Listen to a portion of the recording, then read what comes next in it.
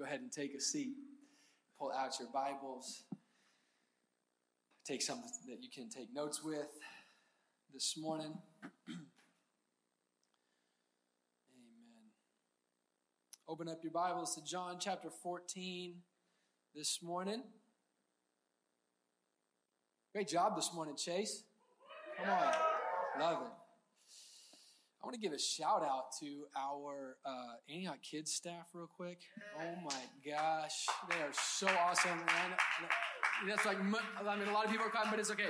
But I want to tell you, I know they're great and everything, but just from last week to this week, they've been trying to make as much space for kids as we can, all things coronavirus considered and stuff, if you've heard about that or not. But they're doing a great job making space for our kids. Last week we had, I think it was like something like 30 kids in Antioch Kids and 30 kids in service. So it was like, man, we got to make some space. So just between this week and last week, they expanded the capacity. They moved things around. They got it creative with classrooms. Went from having space for like 30 kids to having space for I think a little bit over 40 kids. Like, how do you increase it like 33% in a week? With the same rooms, the same people. I was like, wow, way to go, team. So if your kids are back there, make sure you give them a shout when you pick them up today. Tell them thank you so much because they are doing a great job. Great job. All right, John 14. You got your notes out? Awesome. We're going to continue a series of messages kind of talking about this word that God's given us for 2021. We've already discussed it quite a bit this morning, but this word from Exodus chapter 3, turn aside. Turn aside. And I'm excited to continue that this morning. I'm going to read one verse for us as we get started this morning, John 14. If you're there, say I'm there. Way to go. John 14, verse 6. Picking up the middle of a conversation. It's a verse, even if you haven't been in church much, I'm sure you've heard this one before. John 14:6, Jesus said to him, he's talking about one of his followers. Jesus said to him, I am the way and the truth and the life. No one comes to the Father except through me. I am the way, I am the truth, and I am the life. No one comes to the Father except through me. Does anybody love lazy rivers? Who are my lazy river people? Don't be ashamed. Some of you are like, no, I want to go on vacation and like hike and stuff. And the rest of us are like, no, I want to go in the lazy river. Who's like actually floated like a real river, not like a lazy river, but a lazy river like a real river. It's super cool. It's pretty awesome. Super refreshing, right? That's why we like it. Chill. For some reason, it's like sitting in the sun is great. But then if you sit in the sun in the water, it's like even better. And then if you sit in the sun in the water while the water just kind of floats you around somewhere, it's like even better. Praise the Lord for lazy rivers. Floating rivers is fun. It's relaxing. It's sunbathing, which is always a good thing, Lazy rivers are great as long as they're not leading you towards a waterfall. Am I right? Yeah, I've seen those movies, it's like the people just floating down the river, or they're on a little fishing trip or something, floating down the river, and everything's great, and then you come around the corner, and you're like, oh, shoot. And everybody freaks out, right? It's like, oh no, this is not a lazy river anymore. Now, we are not relaxing. This just became really intense. We've all seen the movie. Maybe you've been in that situation before. I don't know. But all of a sudden, this relaxing day at the river has turned incredibly urgent. Floating isn't going to work anymore. It is time to swim. It is time to kick. It is time to paddle. It is time to scream and be scared. It is time to get your feet kicking against the current you've been riding and get those feet onto solid ground. Am I right? I want to preach to you a message this morning, part 2 of our series, Turn Aside. It's kind of a long title, but the title for this morning's message is Following Jesus in a post-Christian, postmodern culture. Following Jesus in a post-Christian, postmodern culture. You are living today, right now, in a post-Christian, postmodern culture. The culture that you live in inevitably impacts way more of you than you even realize. That's true for us. That's true for anybody who's ever been alive. When you live somewhere, there's a culture there, and that just kind of shapes you. It impacts you. You know it in some ways, but there's also a lot of ways that you don't know it. It shapes the way you see yourself, the way you see your life, the way you see the world around you. That's true for you, and it's true for me.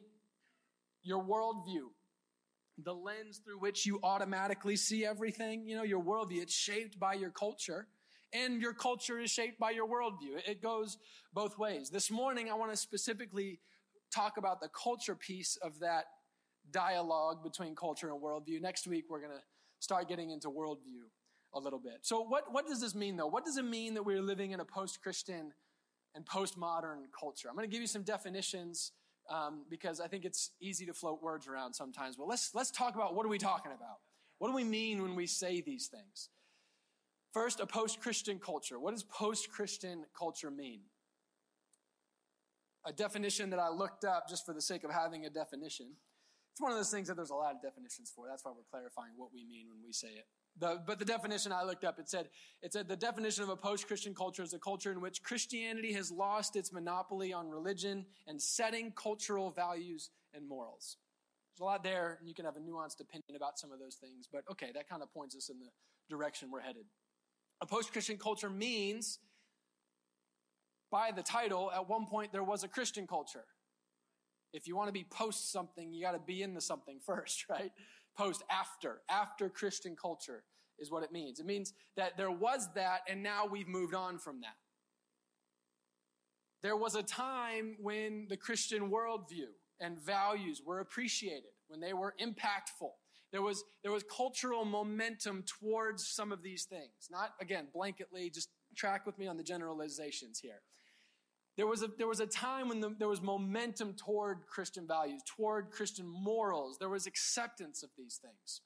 Being a Christian was not so much countercultural because Christianity was, at least in a way, valued by the culture. Obviously, again, these are broad strokes, but let's stick with it.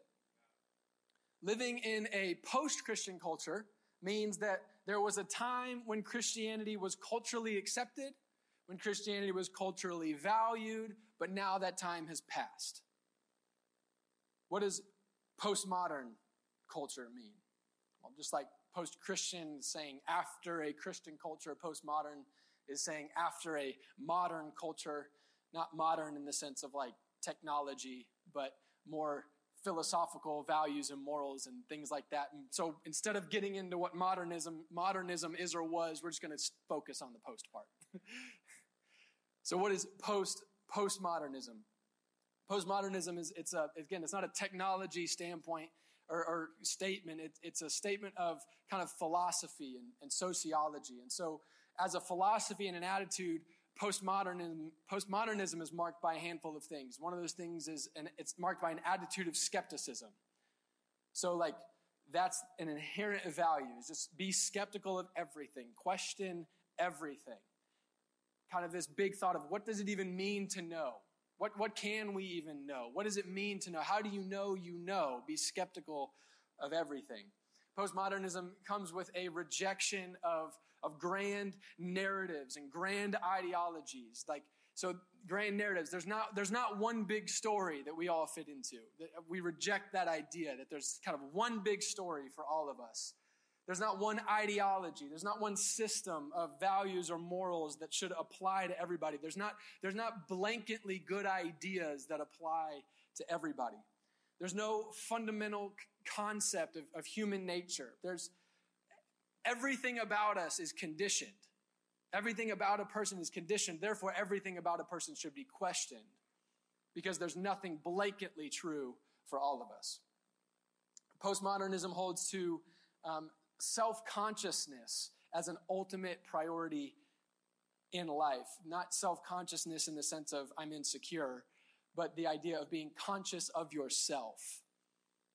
What that means is the ultimate knowledge in a postmodern culture is to know yourself. Know the deepest you. The best thing you can ever know is who you really are. Self-actualization, it's the ultimate goal. It's the ultimate accomplishment. Find out who you really are and be that true you. It holds to these concepts of self-referentiality, meaning everything only makes sense in reference to the self, to myself. Everything is measured, everything is considered, everything is evaluated, not on its merits, but on how it relates to me. It's not so important what something is or isn't. It's not so important if something is or isn't true. It's not so important what a thing might be or might not be. That's not so important what something means or doesn't mean. What's important is what this thing is or isn't to me. What's important is whether this thing is or isn't true for me. What this thing means or doesn't mean to me. Postmodern culture holds to epistemological relativism, moral relativism. So epistemological relativism, that epistemology is how do you find truth? So that's, guys, a big word for there's no blanket truths. There's no such thing as a universal truth or any universal truths. That's what epistemological relativism would say. And same thing with morals, moral relativism. There's no morals that are relative to, or that are true for everybody. What it's saying is truth and morals are all only contextual. So a true thing is only true in certain contexts. A true thing is only true to certain individuals. Or a true thing is only true in certain cultures. In a separate culture, that thing might not be true. Not just that thing, everything. And same thing with morals. Morals are only true in certain cultures at certain times, in certain individuals, certain... You see where I'm getting at? Everything is relative. There's nothing universal. It's all contextual. Postmodernism as a thought and a philosophy really started gaining momentum, especially in the West in the 1980s and 90s. What that means is that it means that's the direction we've been headed for the last 30 or 40 plus years. Does that make sense? What that means is that's the direction we've been headed. So why are we talking about all this? The reason that it is important to understand all of this is because this is the direction and the momentum of our culture over the last 30 or 40 years. So if that's true, then what I'm saying about us living in a post-Christian, postmodern culture, it's not a prophetic statement about where we're headed. It's an observation about where we are right now. To boil all of this down, and these are bigger words than I usually say, that's for sure.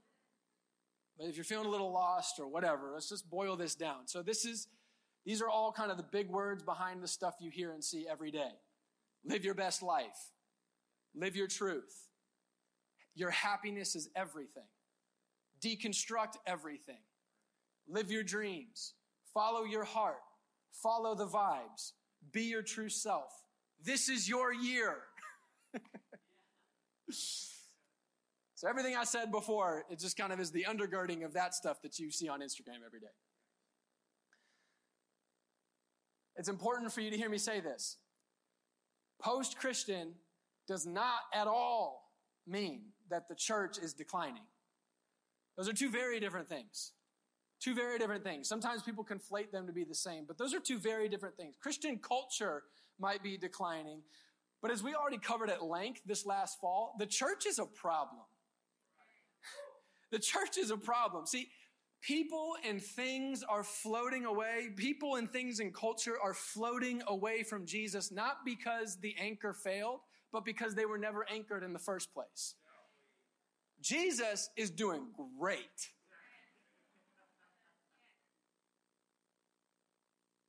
Central America, South America, Africa, Asia, the Middle East, things are exploding.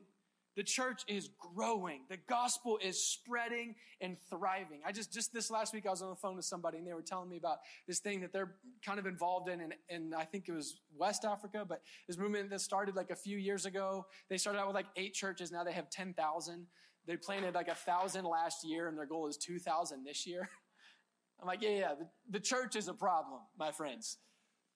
So post-Christian culture does not mean that the church is in trouble. The gospel is spreading around the globe. The church is growing and thriving around the globe. Our church is growing and thriving right here. The kingdom is coming on earth as it is in heaven.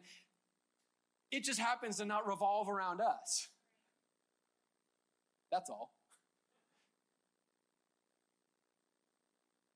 All of this is important.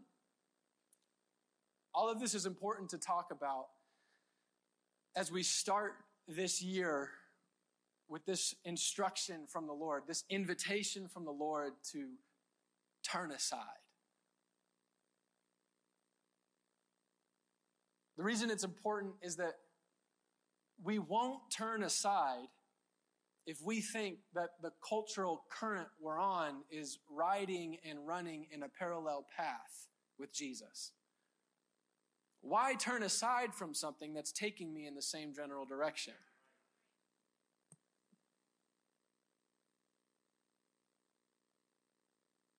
We can't let the cultural current, the lazy river of just floating along with culture lull us to sleep and miss the fact that here, what Jesus says in John chapter 14, verse 6, is in radical opposition to the very postmodern foundation of the culture we are living in. Jesus' statement here is the salmon jumping up the waterfall we're headed towards. Not only does Jesus here in John 14 say that there is only one way, there is only one truth, there is only one life, and no one comes to the Father but through that way, that truth, and that life. Not only does he say that, which would have been radical and brutal enough, but he says, I am the way. I am the truth, and I am that life. And no one comes to the Father, not just through the one way, a one truth, the one life, but this one way, this one truth, this one life. I am the way, the truth, and the life. We need to make sure that we're being honest. Not scared of anything, that's for darn sure. But we need to be honest because the fact that we're in a post-Christian culture means there was a time that there was some semblance of a Christian culture, which means there was a time where you could more easily, at least a little bit float. At least a little bit float. And if we get too used to that, when the current shifts, we'll find ourselves headed towards the waterfall. G.K. Chesterton said this in his book, Orthodoxy. He says, of all horrible religions, the most horrible is the worship of the God within. That Jones shall worship the God within him turns out ultimately to mean that Jones shall worship Jones. This is the religion of our culture. And the first casualty of a culture where Jones worships Jones, the casualty is Jones. And which is to say that the first casualty of a postmodern culture is man. The first casualty of a postmodern culture is man. And man is quickly followed after that by woman and child. I know that this is super unpopular to say, but it's true.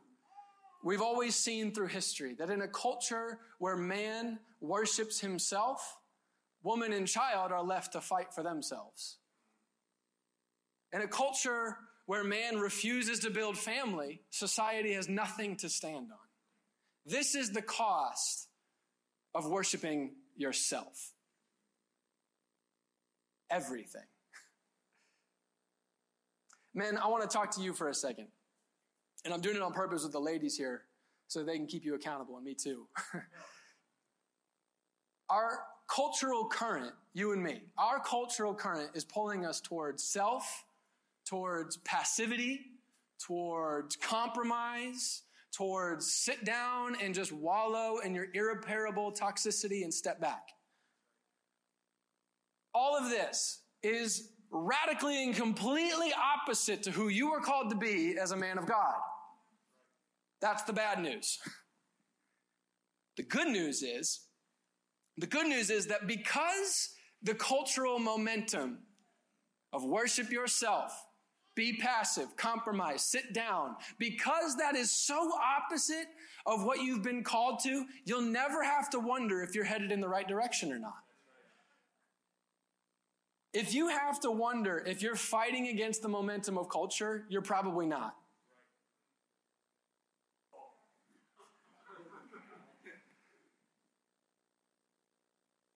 The quickest reminder that you are in a fight is to get hit in the face. Am I right? If you're sitting there talking to somebody and wondering, are we fighting?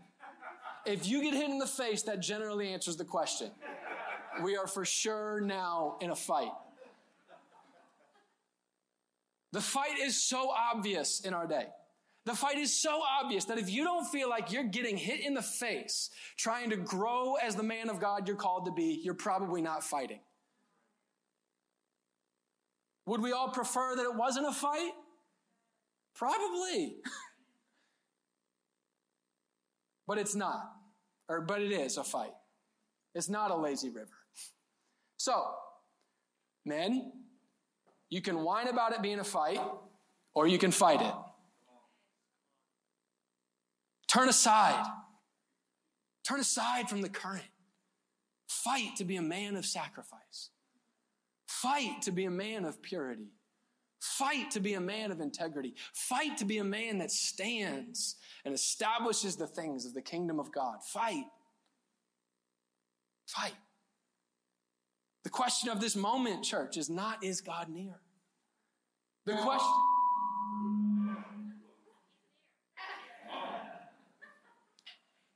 question of the moment is, will you turn aside? Will you turn aside?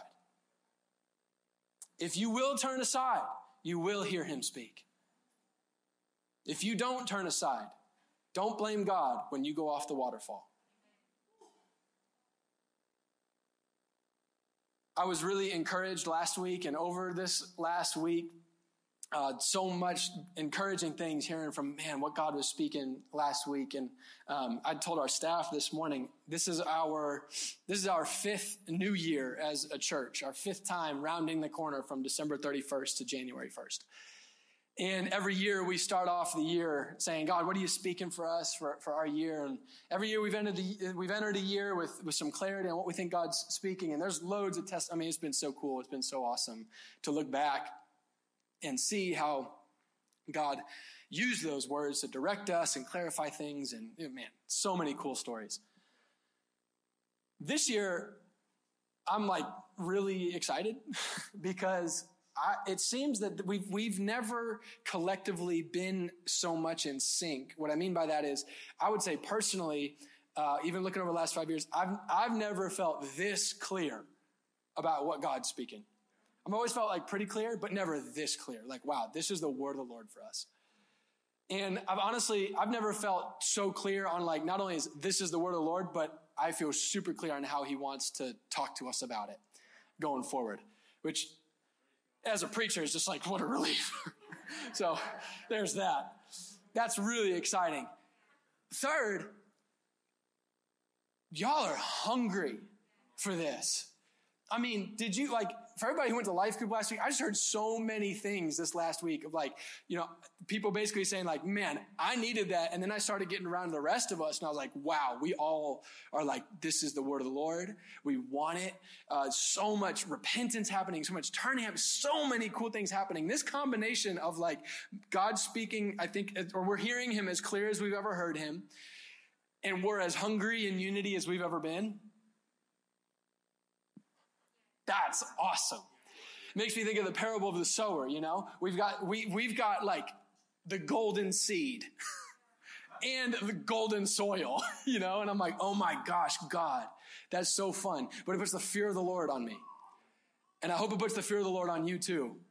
What I mean is, oh my gosh, God, please help me steward this well. Help me get the most out of this. It doesn't always sync up like this. I've been so encouraged. I've been encouraged this week by that. That's been really fun to hear. The word turn aside. But the truth is, like, turn aside isn't really a word. It's two words, as you noticed.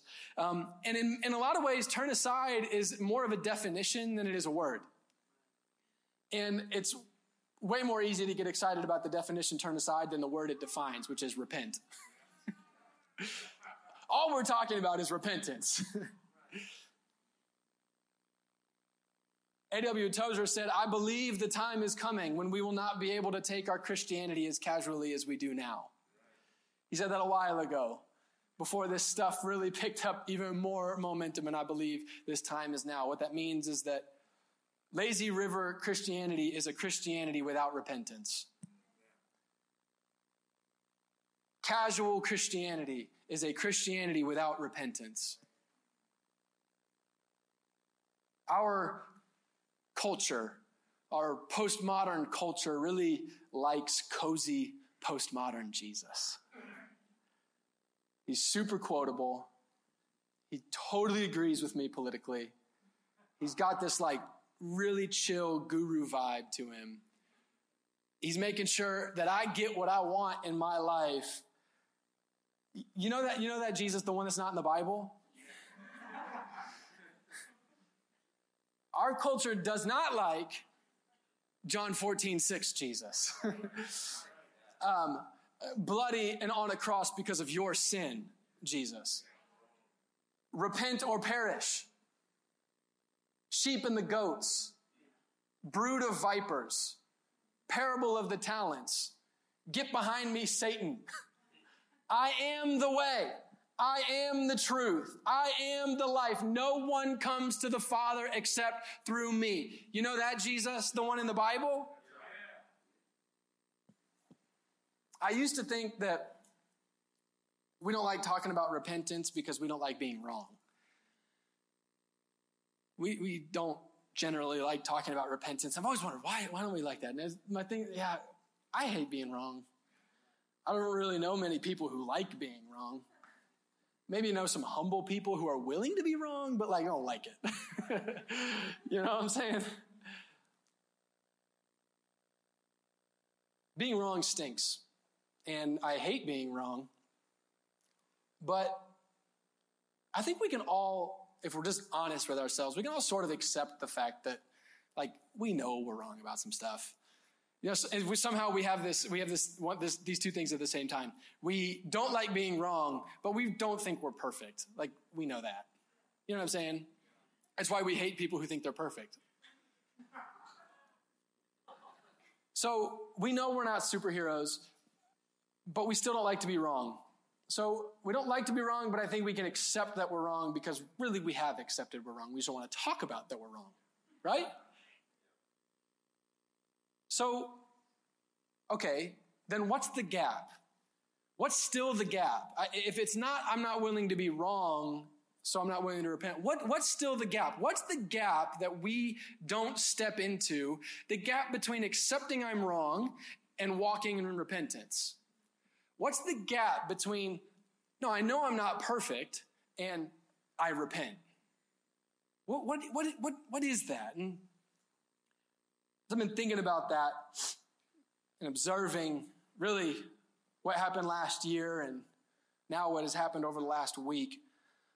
I'm starting to wonder if maybe the reason it's so hard for us to go from I'm not perfect to I'm repent is because we instinctively know that true repentance costs us our right to complain about everybody else.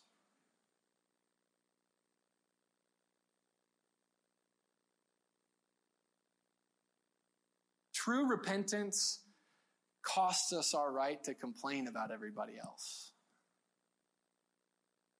True repentance has a cost. And the price of repentance is higher than just admitting you're wrong. The price of true repentance is my right to complain about others, my right to judge others. my right to blame others.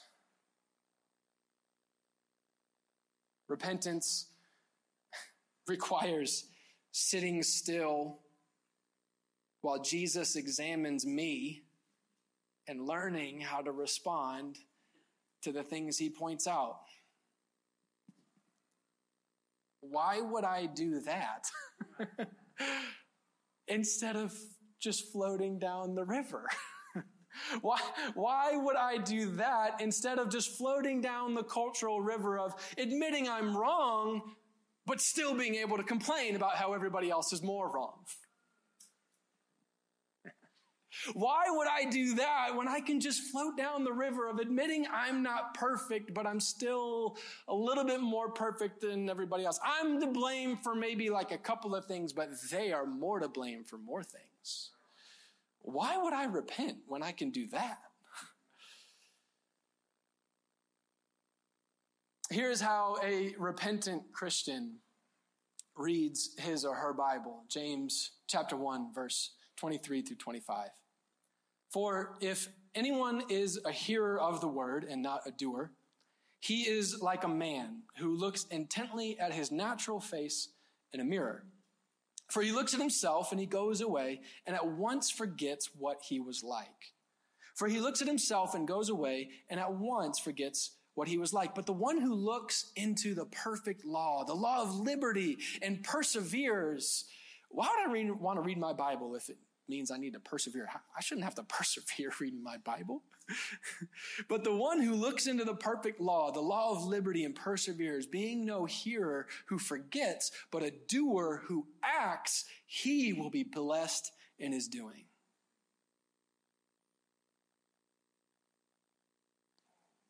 One who looks into the perfect law,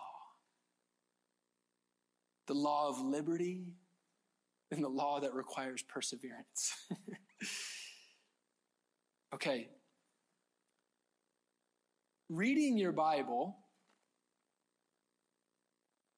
is you looking intently into a mirror through which God examines you.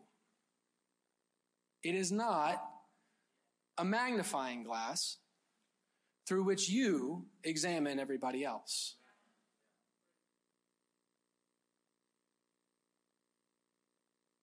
You know when you take out your phone to take a picture and it's the perfect moment and you got to hurry because of the sunset or the kids or your hair, it's just like, now's the moment.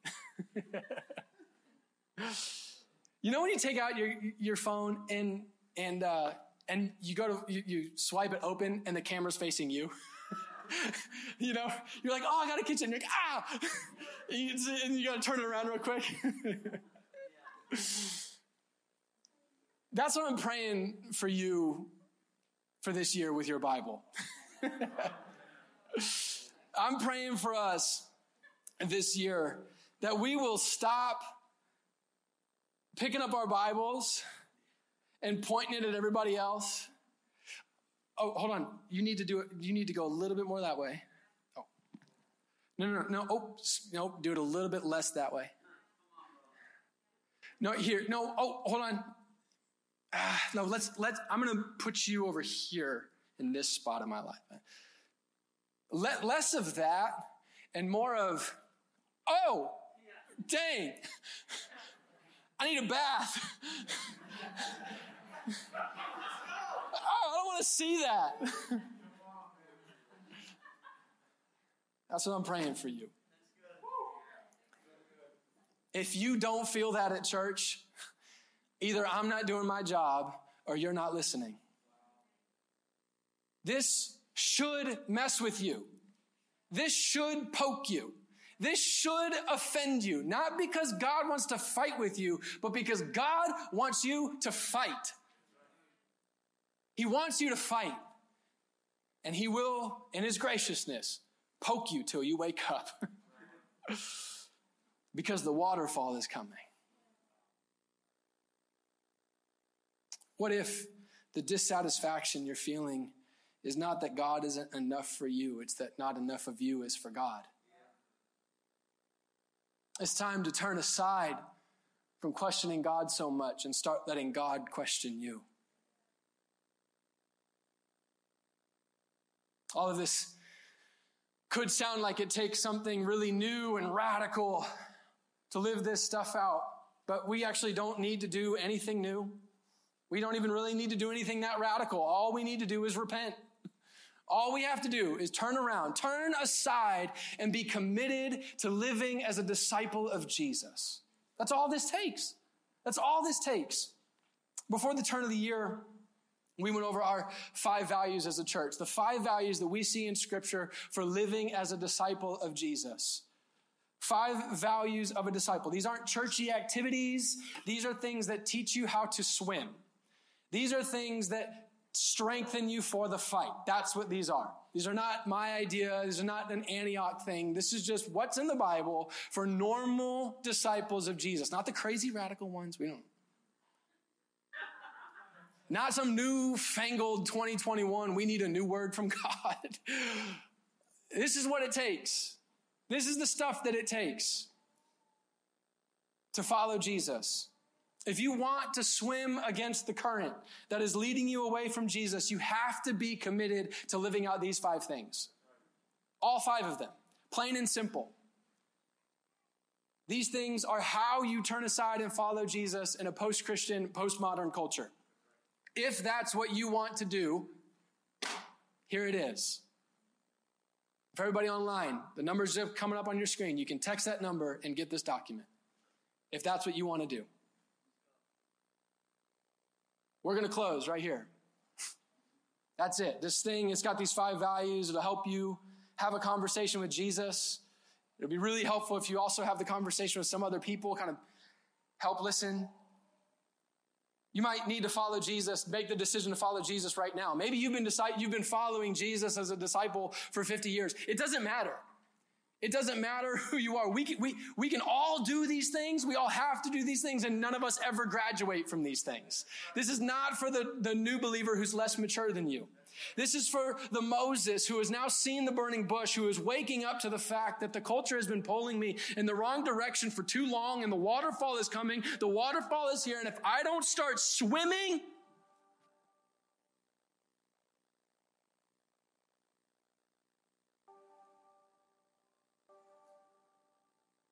I want you to go ahead and stand as we worship this morning.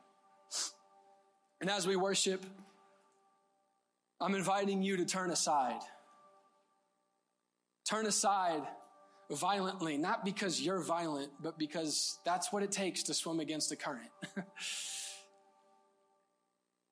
I want you to turn aside, and I want to invite you as we worship. We're going to have some of our prayer team up here if you need prayer for anything in your life, but I want to invite you to come up and grab one of these sheets of paper. Maybe you did it before the end of the year and you need to pull it back out again because we all know how New Year's resolutions go. I mean, it's January 10th. We've all failed by now anyways. But I'm being dead serious. I love you too much to let this be a thing that I suggest because I'm scared that you might think I'm saying I found the way, Antioch found the way. I don't care. This is the way because this is what the Bible says.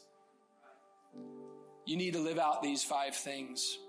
You need to sit down. You need to have honest conversation with Jesus about your life. And you need to let him point out anywhere that you're floating, not because he's mad at you for floating, but because he loves you enough to point you towards himself so that you can find the way, so that you can find the truth, so that you can find the life, so that you might come to the Father through him.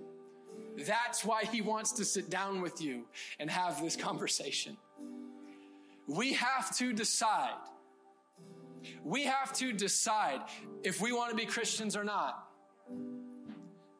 If we're going to fight to follow Jesus or if we're just going to float with the culture. Is Jesus the way or not? Is Jesus the truth or not? Is Jesus the life or not? Float or fight? Either way, you've got to make your decision. My vote is we fight. Together. One step at a time. One day at a time. One moment at a time. One surrender at a time. one repentant choice at a time, one lesson at a time, one response to his voice at a time. That's my vote. I'm going to pray for us as our prayer team comes on up. And I invite you to turn aside to Jesus. Lord, we love you and we do worship you. And we make the declaration right now, you are the way, you are the truth, and you are the life. Come and wake us up, poke us, prod us, do whatever it takes to wake us up so that we might swim. And Lord, we want to be a people dedicated to living out these things that you've lined out for us so that we can not only know you, but see your kingdom come on earth as it is in heaven. We worship you. We celebrate you in Jesus' name.